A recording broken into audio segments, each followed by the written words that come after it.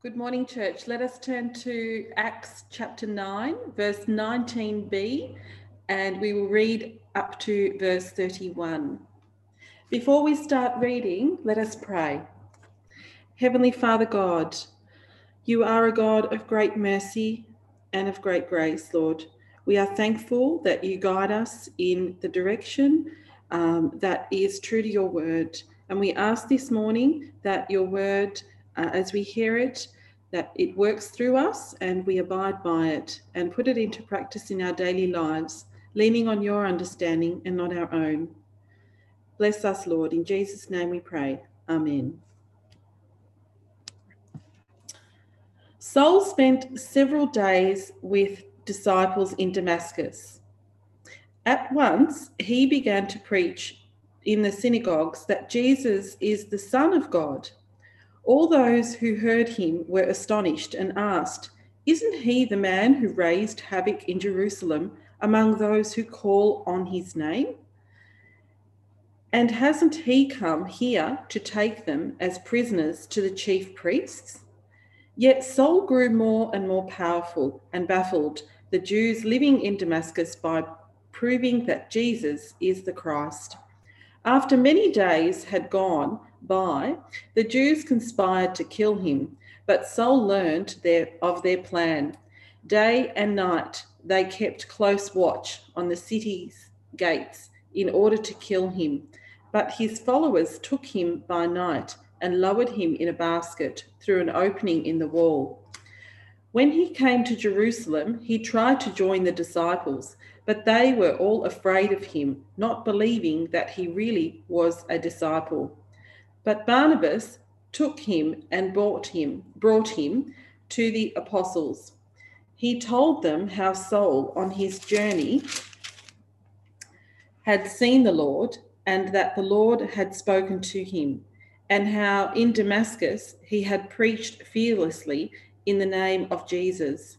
So Saul stayed with them and moved about freely in Jerusalem, speaking boldly in the name of the Lord. He talked and debated with the Grecian Jews, but they tried to kill him. When the brothers learnt of this, they took him down to Caesar and sent him off to Tarsus. Then the church throughout Judea, Galilee, and Samaria enjoyed a time of peace. It was strengthened and encouraged by the Holy Spirit. It grew in numbers, living in the fear of the Lord.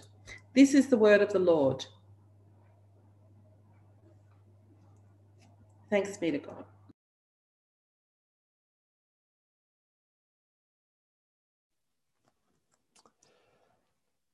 All right. Good morning, church.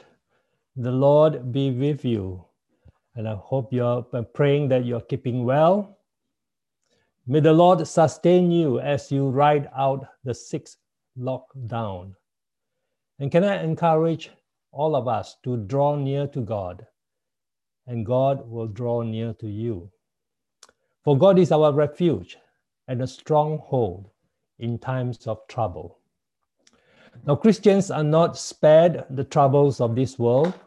In fact, Christians often have more troubles than others as they seek to follow Jesus. Jesus tells us that if the world has persecuted him, it will also persecute us on account of him. And we find this to be true in our study of Acts. And we have seen how the early Christians were persecuted for being the disciples of Jesus. We learned last Sunday that one of the most zealous persecutors of the early Christians in Jerusalem was Saul. Now, Saul was a devout Pharisee who was passionate about preserving the purity of the Jewish faith. And he was intent to destroy the church because he wrongly believed that Christians had corrupted the Jewish faith. And so he obtained a permit from the high priest to arrest the Christians in Damascus. He left Jerusalem with self-confidence, but he arrived in Damascus a humbled man, broken and blind. Why the dramatic change? Well, we know that it was because something happened to Saul on the way to Damascus. As he approached Damascus, Saul's mission was interrupted by Jesus. And Saul was converted to Christianity. And Jesus gave him a new mission to proclaim the gospel to the Gentiles and their rulers and to the Jews as well. And so in Damascus, Saul was met by a disciple named Ananias. Ananias laid hands on Saul, and Saul was filled with the Holy Spirit. At the same time, he was healed of his blindness, and he could see again. And Saul was then baptized, and his health was restored after he was able to eat again. And that was where we stopped last Sunday.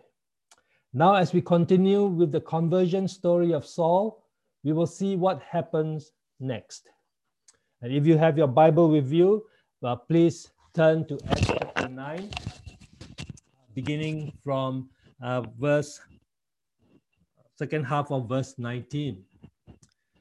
Now, incidentally, we will take a break from our study of the book of Acts after we have finished with Saul's conversion and his preparation for the gospel mission.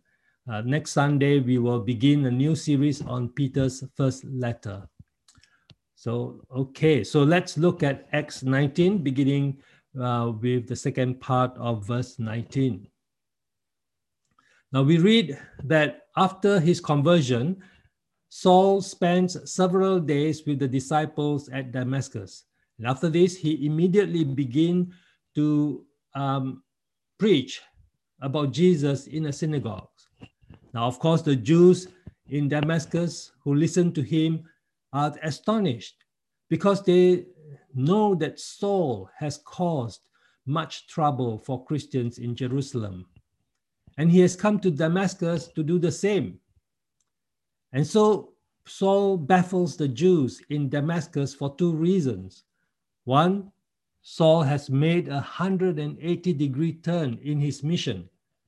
Saul has turned from a persecutor of Christians to be a fervent proclaimer of the gospel of Jesus Christ. Two, Saul has become more and more powerful in his arguments, proving that Jesus is the Messiah.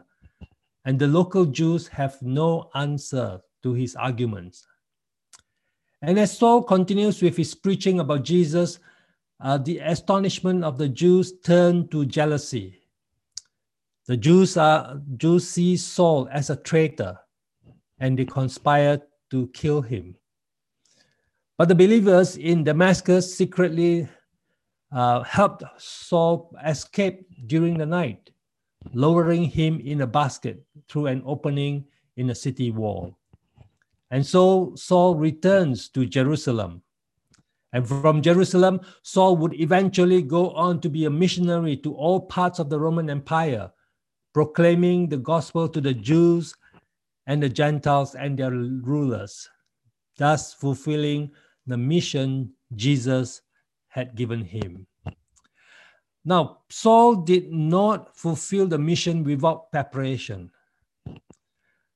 Jesus did not call Saul to proclaim the gospel without first teaching him and equipping him. We must not imagine that Saul, after his conversion, immediately was filled with all this knowledge and he could just preach and teach. No, there was a time that he had to be prepared for the mission. And so we know that between the time he entered Damascus blind to the time he escaped Damascus in a basket, God was preparing and equipping Saul for the gospel mission in at least three ways. One, God was revealing to Saul who Jesus really is. Two, God was bringing people to encourage Saul in his faith. And three, God was reminding Saul that the cost that mission, gospel ministry is costly. So these are the three ways in which God prepared Saul. And these are the same three ways that God will equip us to be ambassadors of Christ. Now remember, all Christians are called to be Christ ambassadors. And we therefore have a ministry to represent Christ to our family and to our friends. And we are to model Christ's love. And we are to boldly tell others about the gospel of Jesus Christ. And so we need to be equipped as well. We need to be equipped as effective instruments of the gospel ministry as Saul was. And God will prepare and equip us in the same three ways that he did for Saul. So let us go through these three ways. The first way God will equip us is to give us the conviction of who Jesus really is. Now, if we are to represent Christ, we must know the true identity of Jesus. Now, sadly, there are people who call themselves Christians and yet they see Jesus only as a great teacher who leads people to God. But they are badly mistaken. Jesus is more than a great teacher. Jesus is the Messiah, and Jesus is the Son of God. And that is the strong conviction of Saul. Look at verse 20. It tells us that in the synagogues in Damascus, Saul begins to preach that Jesus is the Son of God. And then in verse 22, we are told that Saul proved to the Jews that Jesus is the Messiah. And so we may ask, how did Saul receive this conviction about the true identity of Jesus?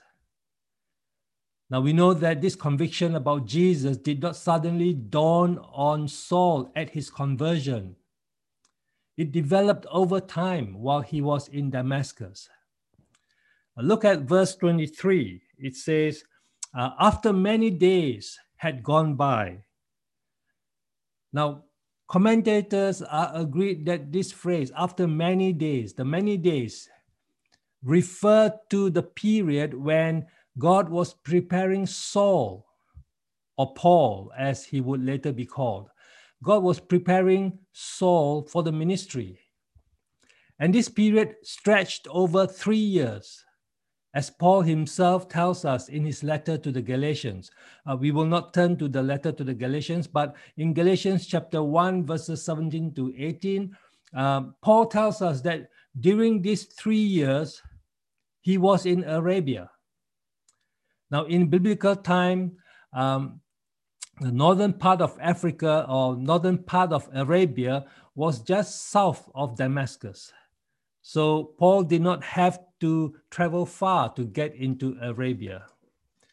Now, Saul did not tell us why he went to Arabia, but again, commentators think that it was in Arabia that Saul received from Jesus the revelation of the mystery of the gospel. And so in Arabia, Saul learned from Jesus as Jesus revealed to him everything about the gospel. So after his time in Arabia, Saul returned to Damascus and he preached powerfully that Jesus is the Messiah, the Son of God.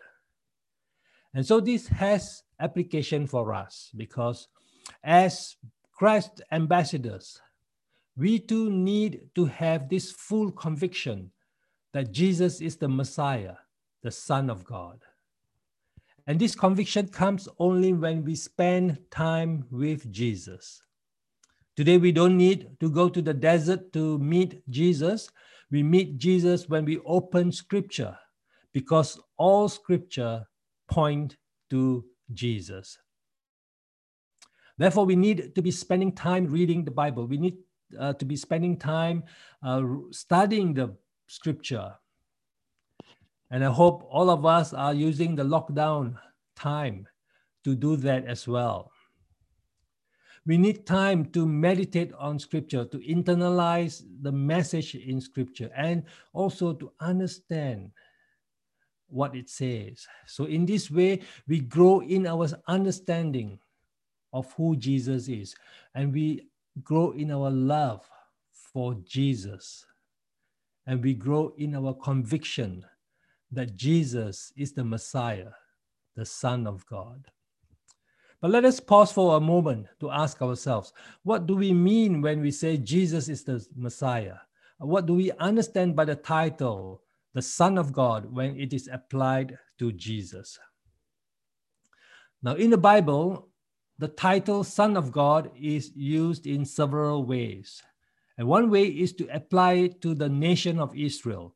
In the Old Testament book of Micah, God said these words, "When Israel was a child, I loved him, and out of Egypt I called my son." So Israel as a nation is called the Son of God. Now, a second way Son of God is used in the Old Testament is to apply it to the Davidic kings of Judah. But one particular descendant of King David is God's chosen king, the Messiah, with the capital M. Now, the Messiah is not only king, God's chosen king, but he is also the servant of the Lord who would die for the sins of many. And this Messiah would also be called the Son of God. So when we come to the New Testament, we see Jesus assuming the role of the Messiah. For Jesus was a descendant of King David. And so we can say that the title of Messiah tells us that Jesus is fully human. But Jesus is also declared to be the Son of God. We see that at Jesus' baptism. And you may remember that at Jesus' baptism, the Holy Spirit came upon him, and a voice of God from heaven said, "This is my Son whom I love. With him I am well pleased." And then at the transfiguration, again a voice of God from heaven said, "This is my Son whom I love. With him I am well pleased. Listen to him." So Jesus is affirmed as Son of God. And the title Son of God tells us that Jesus is fully divine. For the author of the letter to the Hebrews says this, that the Son is the radiance of God's glory and the exact representation of his being. And so I hope you get the picture here. And the New Testament wants to paint that picture of Jesus, that Jesus, being the Messiah, is fully human, and being the Son of God, he is fully divine. And the implication of Jesus' two nature, fully God and fully man, is this. As fully human, Jesus is able to fully obey God's law on our behalf. And he is also able to suffer the punishment for our sins on our behalf. As fully God, Jesus is able to overcome the death. He died for our sins. And in his resurrection, Jesus forgives our sins and he restores us to the right relationship with God.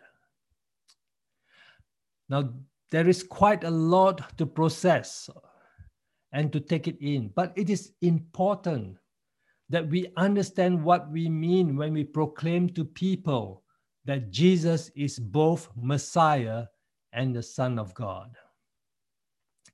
Put it in another way, in a sentence, we can say that Jesus is the fulfillment of God's promise to save humanity and to restore this broken world. But we need to flesh it out. And we need to patiently explain over time that Jesus is divine, that he is the second person of the triune God, and that God the Son took on flesh, he took on human nature and became the Messiah, the Savior King of the world, and this King who died for the sins of his people. And one day King Jesus will return and he will judge all that is corrupt and evil. And he will restore this broken world. He will make all things new. And he will establish the new heavens and the new earth. And all who believe in Jesus will join him in this new creation.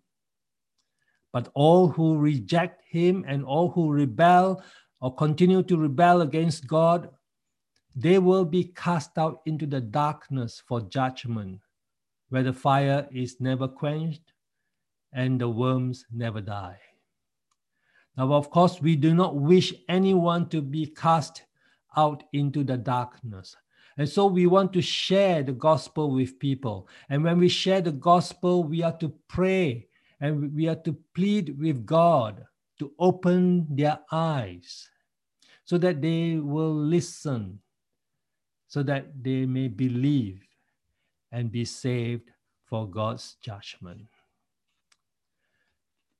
Now, a second way God prepares us for ministry is to have someone to encourage us and someone who will vouch for our character and vouch for our faith. And in Damascus, Saul had such a person, Ananias. Ananias was able to encourage Saul. He encouraged Saul in his faith, since it was him who baptized Saul. Ananias also vouched for Saul's character. He told the people, the disciples, that Saul could be trusted because he had been transformed into a new person. And as a result, Saul was welcomed warmly into Christian fellowship, and he was able to begin preaching in Damascus. When Saul returns to Jerusalem, he has another person who would encourage him. Look at verses 26 to 27, and let me read. When he came to Jerusalem, he tried to join the disciples, but they were all afraid of him, not believing that he really was a disciple. But Barnabas took him and brought him to the apostles.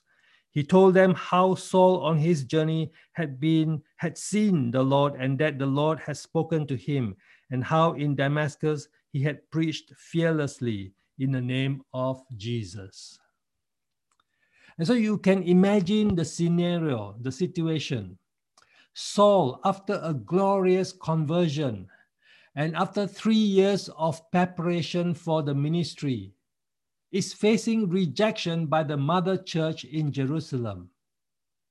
You see, the disciples in Jerusalem doubt if Saul is a Christian because of his past history of persecuting Christians. So it must be very painful for Saul, and he feels the rejection and the loneliness that comes with it. But thank God for Barnabas. He comes to Saul's rescue. Now, Barnabas, whose name means the son of encouragement, lives up to his name. He befriends Saul, hears his story, and believes him. And then he vouches for Saul's genuine faith and introduces Saul to the apostles. So according to Paul's letter to the Galatians, Barnabas introduced Saul to James, the half-brother of Jesus. And Barnabas also introduced Saul to Peter, with whom Saul would then stay for 2 weeks. So we can see how Barnabas facilitated Saul for approval by the apostolic church, and how he facilitated Saul to be accepted by the church and prepare him for future ministry in the gospel.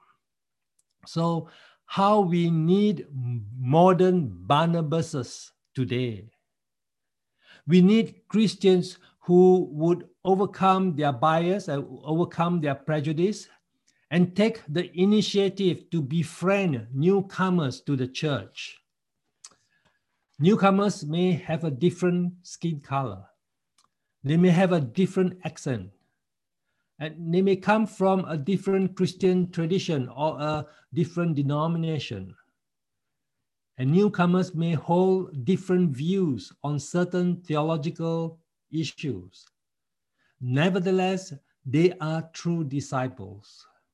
And we need Barnabases to recognize them as true disciples and welcome them and integrate them into the church fellowship so that they can serve and they can be effective ambassadors of Christ. So let us pray that God will raise up many Barnabases at TGCC. Brothers and sisters who not only welcome newcomers, but they will encourage those who are struggling in their faith. And we know people do struggle in their faith. So we need Barnabases to come alongside these Christians, to read the Bible with them, to help disciple them, and to encourage them in their walk with the Lord, so that they can live out the gospel in a hostile world. So that's the second way that God prepares us for ministry, to bring people to encourage us. Now, a third way God prepares us for ministry is to let us know the cost of ministry. Now, gospel ministry is costly. It's costly to our life because we may lose it. And it is costly because following Jesus is costly. Jesus says that whoever wants to be his disciples must deny themselves, take up their cross and follow him. Now, Saul was told right at the start of his Christian life that he would suffer much for the name of Jesus. And already in Damascus, his life was in danger and he had to make an escape in a basket. And now in Jerusalem, we again see Saul being threatened with his life. Look at verses 28 and 29. Let me read. So Saul stayed with them and moved about freely in Jerusalem, speaking boldly in the name of the Lord. He talked and debated with the Hellenistic Jews, but they tried to kill him. So his life was endangered again, and some disciples have to personally take Saul to Caesarea. And from there, they put Saul on a ship bound for Tarsus, which is Saul's hometown. And Saul would remain in Tarsus out of harm's way for the next 7 or 8 years until Barnabas seek him out for gospel partnership. But that would be another series. But for now, we know and we are reminded that being ambassadors of Christ will involve suffering for Christ. Our lives may not be threatened, but we can be sure that the world will oppose us in some way. Now, already we can see that our society wants to erase the Christian heritage of the nation. And laws may be passed to make it difficult for us to share the gospel and even to live up the gospel. And on a personal level, our family members may reject us when they know we have become Christians. Our work colleagues may not be friendly towards us. But we should never take these oppositions personally. We must not respond in anger. We must not pay back wrong for wrong. Instead, in the face of opposition, we must continue to do what is good for everyone. And we are to do this because of 2 reasons. One, we know that in his love for us, God himself bore the ultimate cost of gospel ministry when Jesus died for our sins. And the second reason we must continue to do good is because we know that despite opposition and persecution, the gospel will continue to flourish. The gospel will continue to flourish despite persecution. And so we read this in verse 31. And it says, verse 21 says that the church has spread throughout Judea, Galilee, and Samaria. And the church continues to grow in number as Christians live godly lives in the fear of the Lord and as they are encouraged and empowered by the Holy Spirit. And so nothing can stop the spread of the gospel because God, the Spirit, is powering it. Now we must not forget that the Holy Spirit lives in us, and God, the Spirit, will sustain us and strengthen us to persevere in our weakness, even when we are suffering on account of Jesus' name. And history tells us that the church grows most strongly when Christians are under persecution. We see this in China, and we will see this again in the West when the church in the West comes under attack. And so we want to thank God for preparing and equipping us to be effective instruments for the gospel ministry, even in difficult times. So let us therefore boldly proclaim that Jesus is the Messiah, the Son of God. And let us encourage one another to be faithful. And let us not despair when we are suffering for Jesus' name. Because when we are weak, then we are strong. Let us pray. Heavenly Father, we thank you for the record of the transformation of Saul from a murderous persecutor of Christians to a bold preacher of Christ. We pray for the same transformation in our lives and for the same boldness in sharing the gospel with our family and with our friends. Please prepare us and equip us to be effective ambassadors of your Son. And protect us as we live godly lives by the power of your Holy Spirit. And when we face suffering on account of Jesus' name, may your Spirit encourage us to persevere. And so please keep us faithful to the end for Jesus' sake and for his glory. Amen.